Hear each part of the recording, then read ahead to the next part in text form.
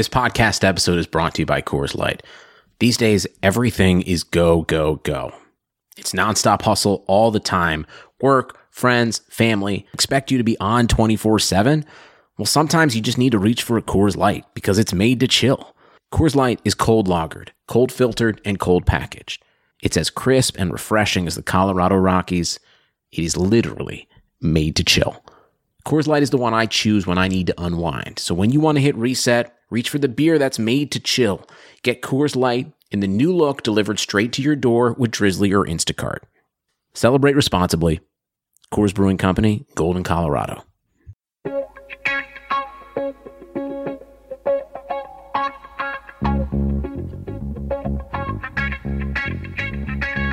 Karlsson, världens bästa Karlsson.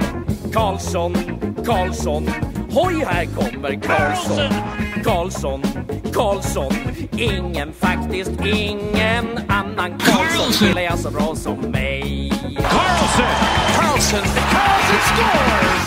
Yes! Welcome everybody to another Summer Series episode of the Keeping Karlsson Fantasy Hockey Podcast, the best fantasy hockey podcast in the world, hosted by two guys who own Erik Karlsson in their keeper pools. I'm your host, Elon Dubrovsky, and with me, as always, Brian Kom. Say hello, Brian. Hey, Elon. Hey, everybody. Pleasure to be here. And I've sort of arranged this really makeshift setup. I'm in a new apartment right now, and this is definitely like the weirdest recording setup since Tokyo. So I hope it all sounds good to you. Well, it's the content that people care about, Brian, so as long as you had time to prepare, which I know you always do, I'm sure you're going to be able to drop some nuggets of knowledge here in this summer episode. It's weird, right? We're talking about fantasy hockey, even though, there's no fantasy hockey going on. The playoffs are still going on, but, we want to prepare. We are the nerds who are already thinking about next year's pool. We've got a big list of players we want to talk about today, of players who had seasons that we did not expect, and we want to know if they'll be able to repeat it. Before we get into them, of course, let's mention we are presented by dailyfaceoff.com. Even during the playoffs, that site is up if you want to keep up to date on player news and starting goalies and things like that. But also, you'll definitely want to keep your eye on Daily Faceoff as the season approaches. They're probably going to have another draft guide. Of course, we'll give you all the details about that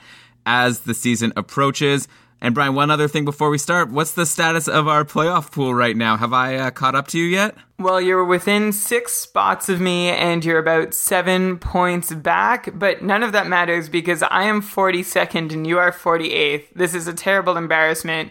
Right now, leading the pack, and still with plenty of players remaining for all of their teams, we've got first place Karlssonification, second place Moons Over My Hammond, and third place, Danish Dynamite. Brian, I wonder if the reason why we're so far down is maybe we overthought this playoff pool, because if you look at the playoff points leaders, it's all like obvious players that we all should have known to take, right? Corey Perry, Patrick Kane, Ryan Getzlaf, Jonathan Toews, Zach Parise. These are the guys at the top there. One guy, though, who is third in playoff scoring with 12 points in 12 games is Tyler Johnson, and he's the player I wanted to start this week's episode by talking about. So perfect segue by me. Thank you very much.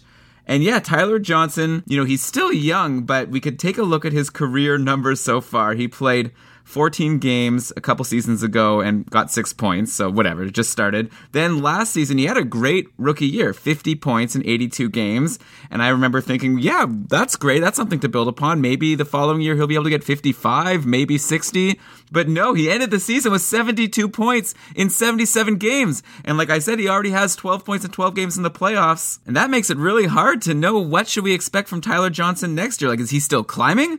Is he going to be a point-per-game player next year? Or is he like a 70-point guy, which I think would be also amazing? Or should we expect him to dip a little bit? I really want to know where these 72 points in 77 games came from, and if you think that's sustainable moving forward. Well, Tyler Johnson is not your typical sophomore NHLer. He's turning 25 this summer, and it took him a while to get to the big show, likely because of his size, and there have been some great articles written about him and his journey to the NHL as the playoffs started approaching.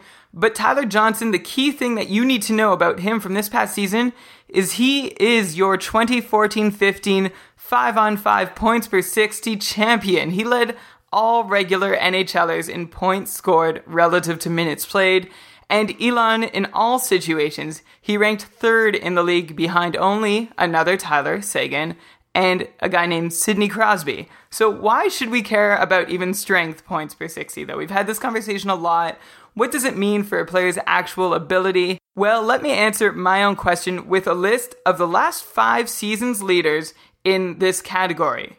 Ryan Getzlaf, Evgeny Malkin, Marty St. Louis, and Daniel Sedin twice. So this isn't really something you can luck your way into. The top 5 in even strength points per 60 from each season are littered with the sorts of names you'd expect to be gone by the end of the first round of your fantasy drafts. Man, it sounds like you're saying he had an amazing season, and you can't even put too much of that onto luck, or not luck, but, like having great situations, like getting a lot of power play time or things like that. If you're saying he was the top in points per 60, that also means that if you expect his minutes to go up, maybe his points would go up even more, and he averaged 17 minutes a game last season, which is decent, but, maybe as he matures into a veteran NHLer, maybe his time could even go up. So, oh man, what does this mean for the point projection for Tyler Johnson next season?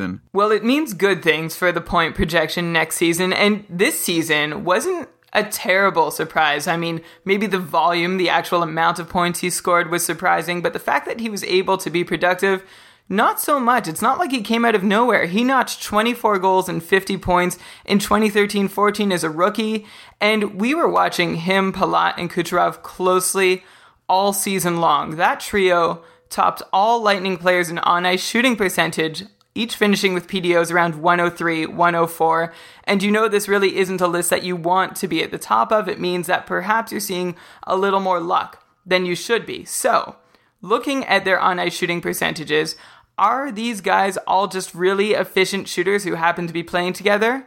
Well, if you look at Johnson and Kucherov, they were both particularly efficient this year. They both finished with between a 13-14% success rate in all situations. Can they continue being that efficient? With a 400-shot sample for Johnson and a 300-shot sample for Kucherov, I've got a bit more confidence in the former, Johnson, than the latter in terms of whether they can repeat this sort of shooting effectiveness. Another couple hundred shots from each of those two, so say one more NHL season, that should help give us a better answer. So it sounds like you're saying that you think that their shooting percentages were a bit higher than you'd expect from an average NHLer, but at the same time, there are some players who are able to maintain shooting percentages like that, but these guys are so young that their 300 or 400 shots they've taken so far in their career, it's not a big enough sample size to know where they are. So you could say, on average, you'd expect them to go down in their shooting percentages, but of course it's possible that they could maintain it. Yeah, exactly. And with every shot they take, they add to their career sample, which means we can have a little more confidence that what their shooting percentage looks like today is what it's going to look like 1 or 2 or 3 or 4 years from now. There's actually this really great visualization over at hockeyvisualize.com, and I'll see if we can tweet out a link later today or after the show is released with this visualization, but it shows the progressive stabilization of shooting percentage. So essentially what this means is as the number of shots goes up in your career, the less variance there will be in your career number. So a player who has a 14% shooting percentage after 100 shots is a lot less likely to maintain that than a player who has a 14% shooting percentage after 500 shots. And the number that we look to see things really kind of stabilize is you can sort of start feeling good about it around the 400, 500, 600 shot mark.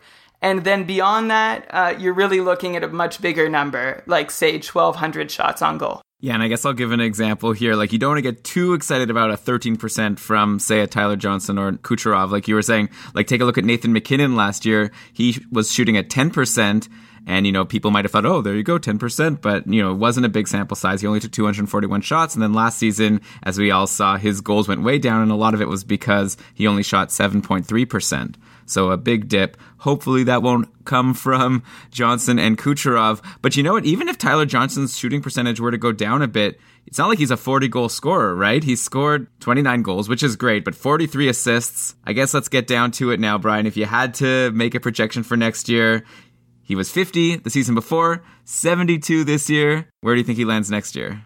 Well, with the company that Johnson keeps, both with his line mates in Tampa as well as on the NHL leaderboard for 5-on-5 points per 60 minutes, I feel pretty good about his chances to beat out any flash-in-the-pan projections. I think you can feel safe, really safe, hoping for 60 points from him next year. It would be really nice to see him hit 70 again, But once more, that will depend on whether or not he and Kucherov can keep up their shooting percentages over another NHL season. And just to be clear, I think that Johnson has a fair shot at doing that. He wasn't just 14% last season, Elon. He's been 14% over 400 shots. So one more NHL season will give him another 200 shots. He has a really decent chance of being able to manage at least an above average shooting percentage. Right now, the average for all NHL forwards in 2014-15 regular season was just a smidge over 10%. I'm really excited, Brian, to start talking about draft lists and tiers for next year. Like, it's so hard to predict. Like we talked about last week with guys like Hudler. Like, how high are we drafting Yuri Hudler and Tyler Johnson next year? Like, it seems so weird, especially after, going to this season. They weren't such highly drafted players. And now are these going to be guys that are picked in the first 2 rounds? It's going to be really fun. But okay, if you think he's good for 60, that would at least put him in the top 3 or 4 rounds, and then people can potentially go for 70, and who knows, maybe he could keep going higher. Tampa Bay is an awesome team, like you said, and his line was amazing, and there's no reason to think that they won't continue to be as they get older. But okay, let's move on to the next player we want to talk about today. A similar player to Tyler Johnson in that he had his sophomore season last year and had a big improvement over his first one, though he was actually pretty good at the start. Jaden Schwartz. He didn't quite hit Tyler Johnson's 72 points, but he had a very respectable 63 points in only 75 games. That would be around a 69-point pace if he played a full season. So another guy that went from being a 50-point guy, he actually had 56 points the season before for St. Louis. He played 45 games the season before that and had only 13 points, so now a huge jump up. A new player that's potentially around the 70-point mark to think about when drafting next year. Brian, what are your thoughts on Jaden Schwartz? Is it the same as Tyler Johnson, or do you think that he is less or more of a threat to repeat? No, I think the short answer is that he does seem pretty likely to continue improving and doing well in the NHL, because I looked at his numbers several ways, and the one conclusion I've really come to is why wouldn't he repeat what he's done this year or improve on it? Because he improved upon both his goals and assist totals from his sophomore season in 2013-14, and I'm quite convinced that his 2 consecutive 25-goal-plus seasons have not been flukes. He finished the year sitting pretty with an even strength points per 60 rate that ranked him in the top 25 league-wide. And on the team level, he scored as many or more even strength points than anyone in St. Louis, not named Tarasenko. The STL line, or at least the S and the T of that line, is only going to see their role increase as the first-line incumbents Backes and Steen set off into their 30s. That STL line sees more offensive zone starts than any other line in St. Louis right now, and the defensive acumen of their first and third lines, led by Backes and Stastny, will hopefully allow it to stay that way. One thing, though, to watch in the offseason will be the coach. The Blues lines have been so consistent under Ken Hitchcock, and the rest of the team's commitment to defense has allowed Schwartz and Tarasenko to be let loose rather easily. If their first-round playoff exit does spur an offseason coaching change, that could turn some of that on its head, though it's really hard to think of a configuration with a new coach or with a new situation, even with Hitchcock still behind the bench, where Schwartz wouldn't be able to excel. Okay, so Brian, you know it's coming. It's my job here. I'm sorry. I'm just asking what the listeners want me to ask.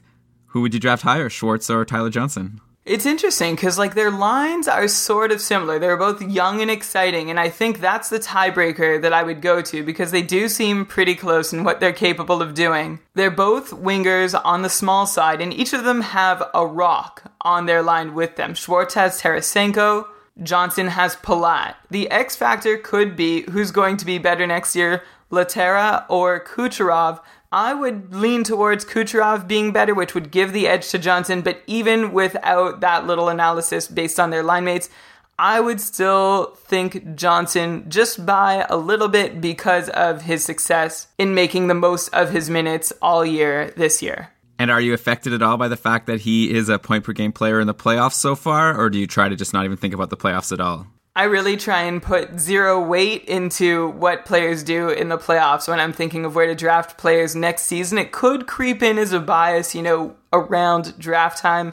I think it probably happened with a lot of Kings players coming into this season. But no, I don't really count what Johnson is doing as being all that important in projecting him for next season.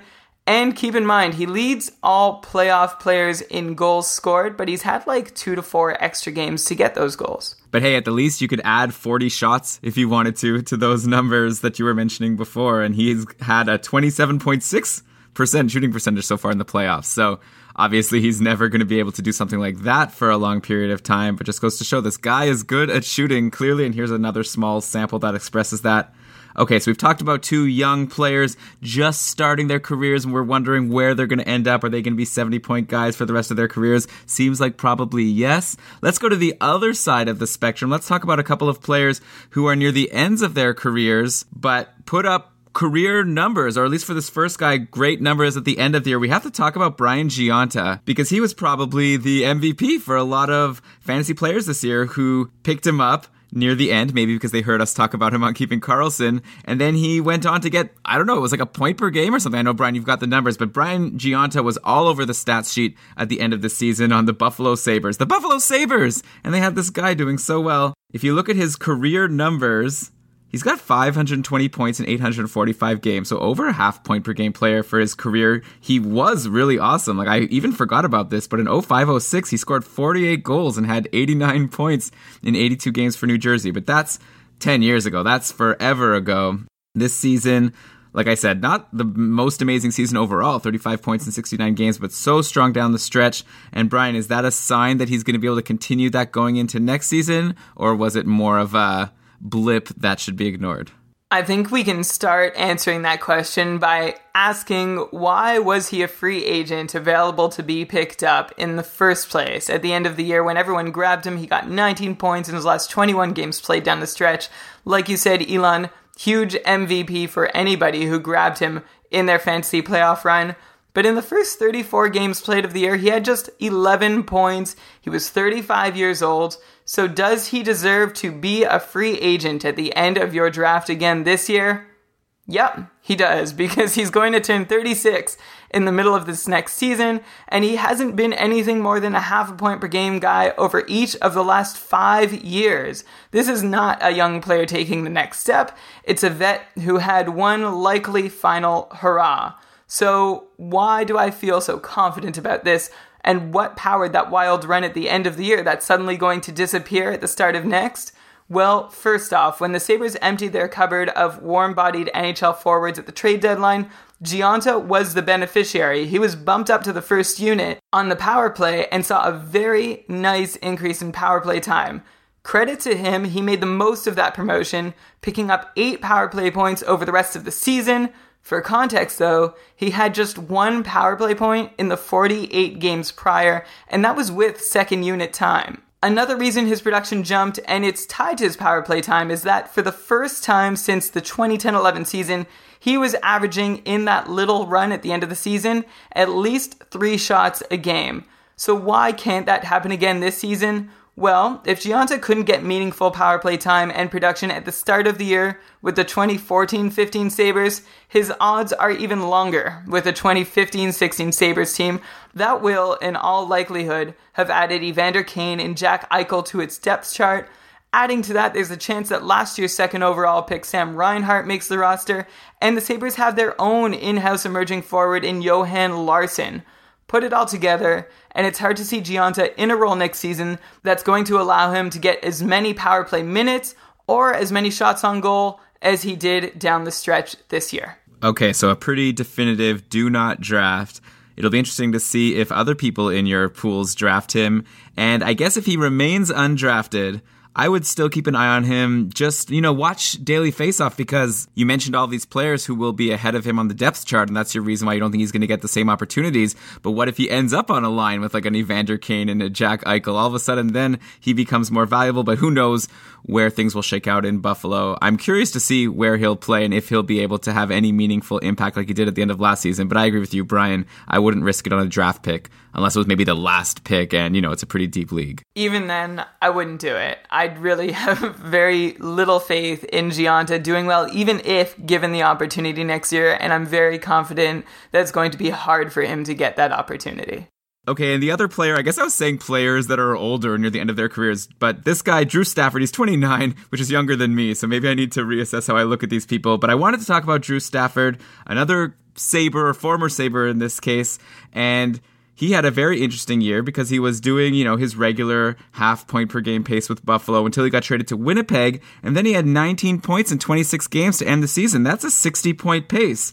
And you know what? Drew Stafford has done things like this before when given the opportunity. Like, he did have 52 points in 62 games for Buffalo in 2010, 2011, and that's probably right around the end of the time that Buffalo was a good team. Now that Drew Stafford is back on a good team, Brian, do you think he can do this 60-point pace over the full season with Winnipeg next year? Or do you think that was a bit of luck and he's going to stick with his career average? I feel like when these guys come from Buffalo, you can't look at career averages because they were such a bad team for the last few seasons. That's a very good point. It really is hard to accurately assess anybody who is moving from Buffalo to elsewhere. But one reason to be very cautious of Drew Stafford in Winnipeg is that he was taking about the same amount of shots per game there as he was in Buffalo. He just happened to be scoring at like twice the rate almost. So I'm not totally certain that he's going to keep up the 60-point pace he was on. The last time he did have a 60-point pace was back in 2010-11 when the Sabres were still a talented and competitive team occasionally, or petering out of that little era for them. The Jets could be a good landing spot for him, but we talked all season about how they had like this top six and there were one or two guys on the outside looking in, and Stafford finished the season in the top six with Little, Wheeler, Ladd, Scheifele, and Frolik. But keep in mind that Mathieu Perreault is going to have to get in there somehow, so I figure it'll be Frolik or Stafford or a bit of both who see their minutes and opportunities decreased at the start of next season. Yeah, I guess at the end of the day, when we're talking about Drew Stafford, it's all about context, right? Because you could see people looking at him as a sleeper for next season, since he only ended the season with 43 points overall. So if you're drafting with people who are looking at last year's stats, or even the past couple of years' stats, they're probably not going to be drafting him, and you might be able to get him very late in your pool. But of course, if you're drafting with people who are looking at how he did in Winnipeg and expecting him to get 60 points, maybe then he's not a sleeper. Maybe he's overrated. But I feel like I'd be pretty confident in him being able to hit, say, 50 points. Like, I think he'll be able to be more than half a point per game, assuming he's in that top six in Winnipeg. So that's my opinion about him. Don't go crazy. Maybe don't expect 60 points, but I could see 55, and then it kind of depends on what goes on with Winnipeg. It'll be nice for their lineup to settle. Hopefully they could have a season without so many injuries so they could actually get into a groove and we could see where he slots in. Elon, can I ask you a question? Hit me. Did Drew Stafford help your fantasy team this season? I would say yes, right? Like, we picked him up after he got traded to Winnipeg in our joint pool, and he had a few really great games. Like, obviously, we didn't win in the end, so it kind of depends what your metric is, but he did really well when he went to Winnipeg. Right, so I think you just might be a little biased about seeing exactly what he did for your team in a short amount of time and now thinking of really big things for him next year. I think 55 points is a stretch. 60 points would be a huge stretch. Elon, his career high is 52 points, although he did do it in 62 games played, so he probably would have passed that over a full 82-game stretch. I feel like he's after draft free agent fodder, like maybe one of the guys you have on your watch list ready to add for the first guy that you draft that gets injured or really disappoints you or finds himself in a bad situation. I can't even see myself grabbing him at the end of like a middling deep draft. Wow. Okay, so this will be a fun thing to watch then, because I very strongly disagree. I think he's going to get 50 points next year, at least, which makes him draftable in most leagues. I think the over-under between you and I is 50 points. I think definitely below, and you think pretty likely above. Well, I guess the reason that we're different is you love looking at, the numbers and you're not getting too biased about like something that happened recently. But I just am locked on this fact that he was with Buffalo all that time. I want to see, he went to Winnipeg. I thought to myself, oh, now that he's on a good team, I'll bet you he could do better. And he did. Of course, it was a small sample size. We'll see next year. But sure, I'd say over under 50. I'd gladly take that bet with you and put the knowingest or Carl Smartest on the line, depending on who has it at that point. But that could be another thing on the list. Drew Stafford's going to get over 50 points, in my opinion, assuming he plays a full season. If you make it 50.5, then I will take the under for sure. One thing that we can definitely agree on is his plus minus will likely improve. Yeah, that's for sure. And okay, I'll take that bet, but only if we look at projected points, assuming he plays a full season. So we'll divide his points by his games, and then multiply by 82. I don't know about this math stuff, but okay. Okay, let's move on from talking about forwards. We still have a few more players we want to talk about today. We have a goalie and then some defensemen. So let's go to the goalie, Devan Dubnyk. Oh man, okay, how do you project a guy like this? Like, his career has been so up and down. We've talked about him so much on the podcast, so I don't want to, go crazy talking about Devan Dubnyk again. But I'm sure some people are wondering, is he a keeper for next season? Is he going to be a top 10 goalie? Like, he was one of the top fantasy goalies to own for the second half of the season. I think that's pretty much undeniable. He was a rock, won almost every game, had an amazing save percentage, goals against average, everything. His team is good. They just got eliminated in the playoffs, but they're obviously a very strong team. On the other hand, it's Devan Dubnyk, and last year going to the draft, I'm sure he went undrafted, and I remember we talked about him when he was the backup on Arizona midway through the season, saying, guys, maybe you should start paying attention to Devan Dubnyk. That's how much in obscurity he had become. Brian, where do you see him landing next year? And where should people draft him? Just everything. Is he a keeper? I don't know. Okay, Lon, I want you to think for a second. Over the last, 6-7 years, what is one Edmonton Oiler goalie who has left Edmonton and found success? I guess you're saying aside from Devan Dubnyk? You kind of just short-circuited the question, but yes, fine, aside from Devan Dubnyk. How about I'm going to go with Curtis Joseph? That was a little longer back than I was expecting us to go. But, it really is kind of crazy. You have to go that far back. If you look at the last 7 years, you've got Devan Dubnyk as their games played leader, followed by Nikolai Habibulin, Dwayne Rollison, and then we're already at Ben Scrivens, who feels like he just got there, although I think he personally feels like he's been there forever. So what's your point here? You're saying that Dubnyk is cursed with his time on the Oilers and he's not going to be able to be successful?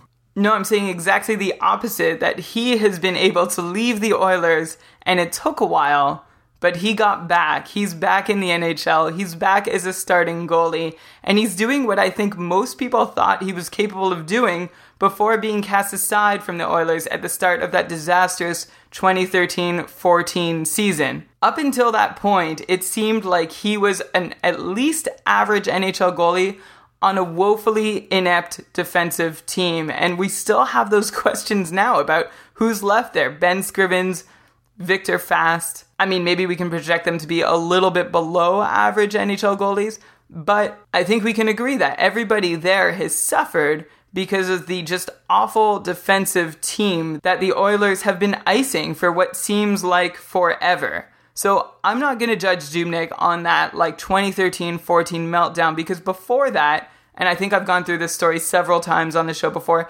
I drafted him at the start of that season to be my keeper goalie. I thought the Oilers were going to turn everything around. They had Hall, Nugent-Hopkins, Eberle. They had a couple decent guys on defense, like Jeff Petrie. And from looking at Dubnyk's even strength save percentage numbers, I had confidence that of the available goalies, and keep in mind the top 10 or 12 were already gone as keepers, he would have been a good one. And I still think that today. I think going forward into next season with Minnesota, a team who's had their own share of ups and downs, and we saw that and talked about it a lot this year. I think he's going to try to be a stabilizing force back there for Minnesota. And if Minnesota can get their act together as a team on a reasonably consistent basis over the course of a season, then I think he will be a fine player to have on your roster next year. I would definitely take him over Mike Smith.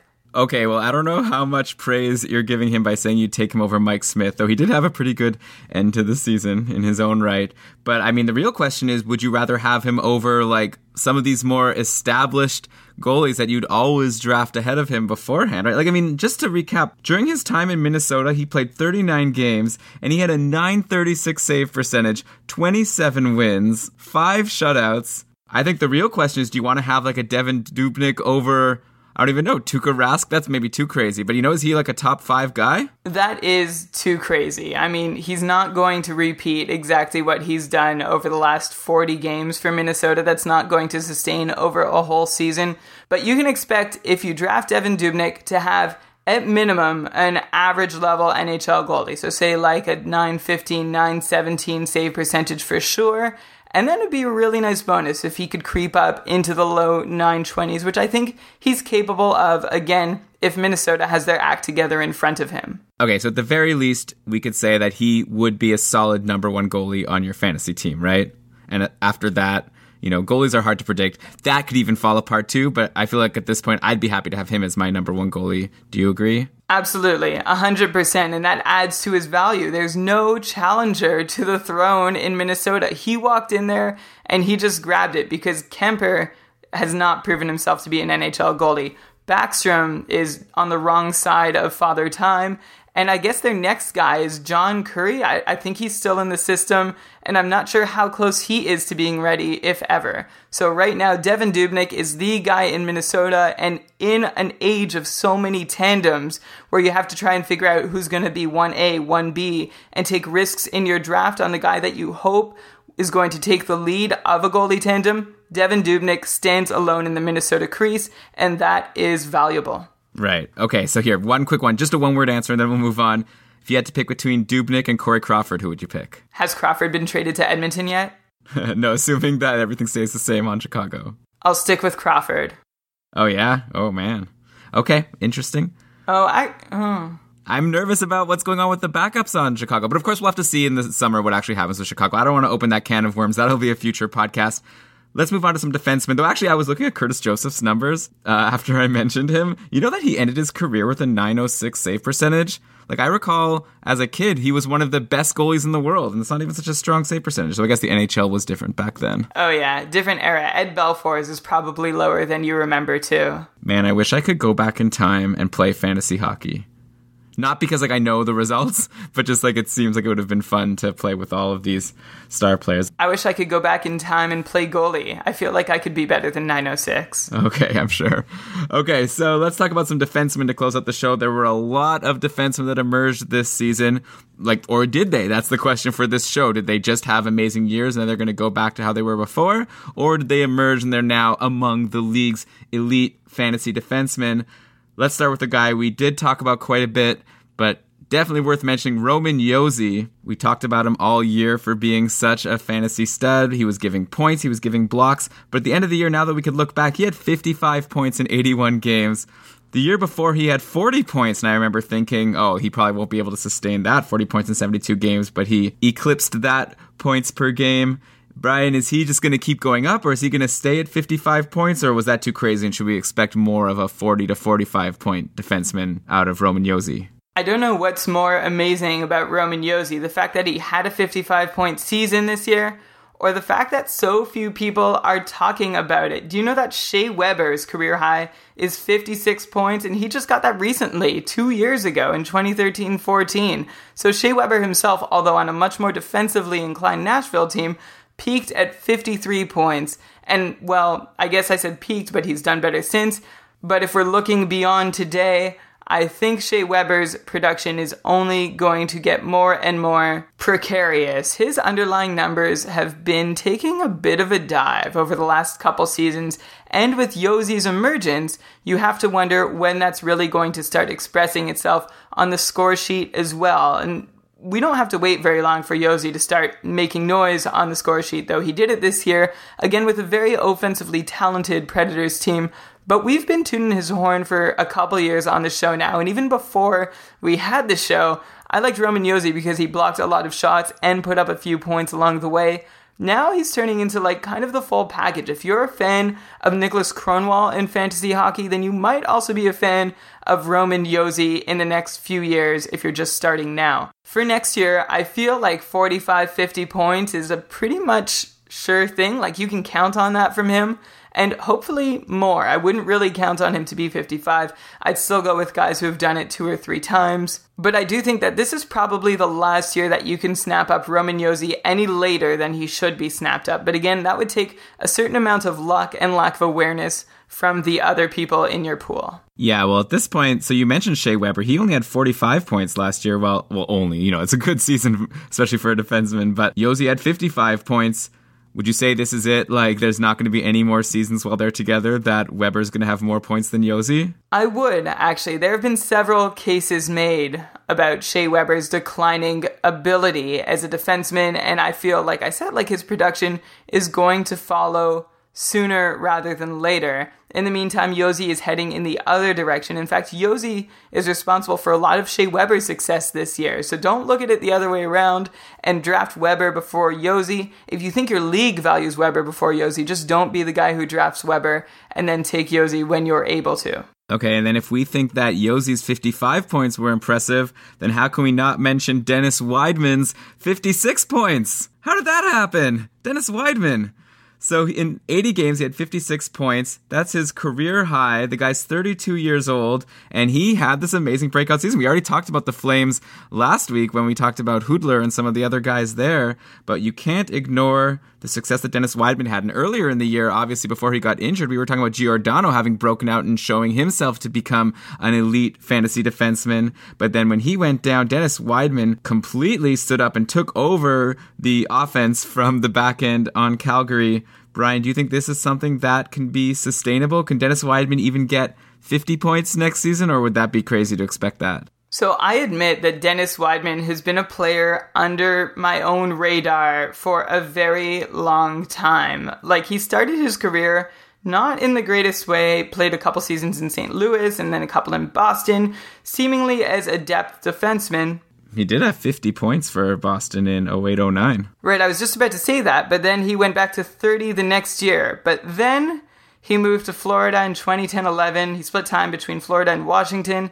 And since then, he's been about a half a point per game defenseman. What has made that a little harder to recognize is that 2 of those years, he only played 46 games. So we didn't see it over a full season, and his point totals did not really rocket him up the year-end leaderboards. But with this year's 56 points, how can I help but not be at least a little bit of a believer? I guess Wideman is going to be a 40-point player. Elon, how do you feel about that 40-point projection? Well, I mean, of course, that's a drop-off from this year, but to me, that actually seems pretty reasonable because that's pretty much in line with his career numbers. Of course, Giordano won't be injured next year, hopefully, and I imagine that would hinder Wideman's ability to get so many points. But at the same time, 40 points is still pretty good, and I think if you're saying that, that's pretty good for Dennis Wideman, 32-year-old second-pairing defenseman on Calgary. The thing with him, I've owned him before, and I remember being very frustrated because there were stretches where he was getting not that many minutes. It didn't seem like the coach was relying on him. But then this year, especially after Giordano went down, Wideman was the stud that we've mentioned. So I think 40 points is a nice conservative and fair projection. I'm surprised. I thought you would say that it was way too low and why can't he get 45 or 50? Maybe you think that would be more along the lines of your projection. You did call mine conservative, and that's fair, but a couple things concern me about Dennis Wideman. First, he's never done this before. He had a few good seasons, but he's doing it the first time at 32 years old, and something that coincided with his production this year was the outstanding success of 3 players named Gaudreau, Monahan, and Hudler, as well as the whole Calgary Flames team that had defied expectations, had outplayed all their underlying numbers all season long, and they show up in Wideman's numbers too. If you look at his shooting percentage, it's about 2.5% higher than his career average, and that is a pretty decent-sized jump for a defenseman, bigger than I'm comfortable with. His on-ice shooting percentage last year, thanks to that trio, that super hot line, was also the second highest in his entire career. Of course, the last time it was that high was that 50-point season in Boston, Elon, that you mentioned earlier. So there are a few reasons to be nervous about Dennis Wideman's production and be nervous that you might think of him a little more highly than you should be. Like you said, Elon, he's a second pairing guy. He plays with Chris Russell. Mark Giordano is going to be back next year with TJ Brody leading the charge on the Flames blue line. That is why I think that Wideman is a safer bet around 40 points than he is around 50. All right, and let's end the show kind of where we started it, right? We talked about Schwartz and Tyler Johnson as 2 emerging stars into the league who in their second major season really made waves, which was last year. I want to talk about a defenseman who I think is in a similar category, Justin Falk over on Carolina. He did play in 2011-2012, but he wasn't an impact player. Last season was when he really came out in 2013-2014. He had 32 points in 76 games. Then this past season, 2014-15, He really broke out 49 points in 82 games. All the more impressive that it happened on Carolina, not a team that was known to score very often. You know, you talk about Roman Josi with his 55 points, but he was on such an offensively talented team. Falk got almost as many points on Carolina. So I'm very curious to know if you think that Falk will be now a 50-plus point defenseman for the remainder of his career, even on this bad team. Or do you think this was a bit of a lucky season? What do the underlying numbers say about his 49 points this year? Not since Marshall in the mid-90s NFL have I been so excited about an athlete named Falk. Well done. Do you remember Marshall Falk? Yeah, big deal. I remember playing Madden 95 or something, and they had signs when you played in Indianapolis saying, "It's all our Falk."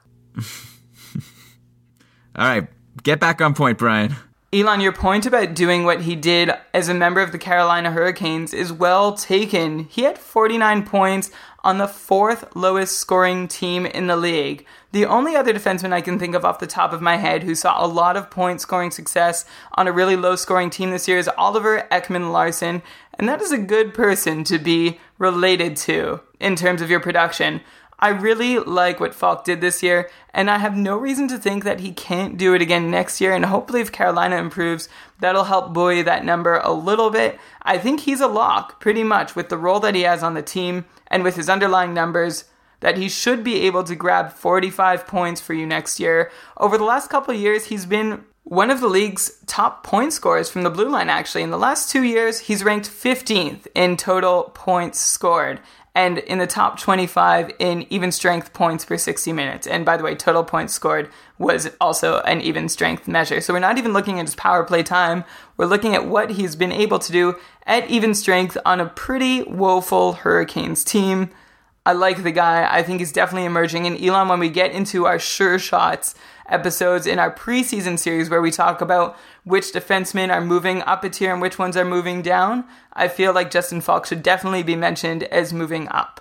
Yeah, well, considering you're saying he did so well at even strength, and that doesn't even count the 20 points he had on the power play, 20 out of 49s, that's a significant percentage. So if your league counts power play points, he's even more valuable there. I'm with you, man. Justin Falk, he's amazing, but so's Roman Josi. Who would you take between the two of them in your league? I'm assuming the answer is different depending on if blocks are counted. Yeah, well, I take Josi for blocks, but Falk for hits, and also Falk for shots on goal. I do think Josi has a better chance at getting more points than Falk, but it could be close enough that you want to look at those peripherals to decide which one meets your needs. Yes, hits. That fantasy stat that you never think about because it's kind of a weird stat, but definitely if your league counts it, that is a point for Justin Falk. I'm so excited to see how the defenseman projections are going to shake out for next season. I wonder who's going to make the top 10. There's a lot of contenders, but okay, let's end the show for this week. That was a lot of fun.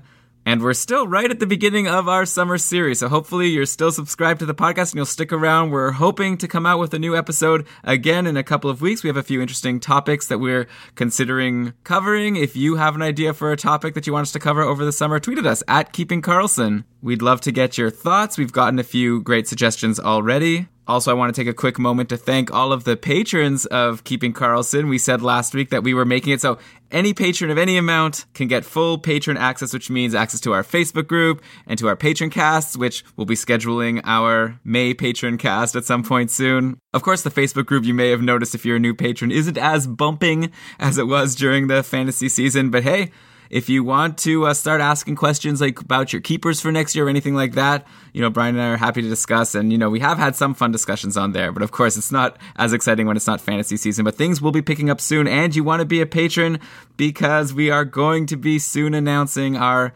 patron-only fantasy pool, which is going to be epic. Like, I don't want to give too many details. We're going to do a podcast at some point in the summer where we're going to talk about designing a perfect fantasy league. And then we'll also give more details about our league, which is still in development, but it's going to be great. So you want to be a patron of Keeping Karlsson, any amount of money, and you get access to everything over the summer. So it's keepingkarlsson.com/patron. And thanks again to everyone who has signed up. And with that, let's cue the outro music. And Brian, why don't you read us the credits? This episode of Keeping Karlsson was presented by Daily Faceoff and supported by all of our patrons. It was researched with help from War on Ice, Hockey Analysis, Hockey Reference, Behind the Net, Hockey DB, Quant Hockey, Hockey Visualized, Yahoo Sports, and ESPN Fantasy Hockey. Man, the list got longer than usual. Looks like you really dug deep for these players.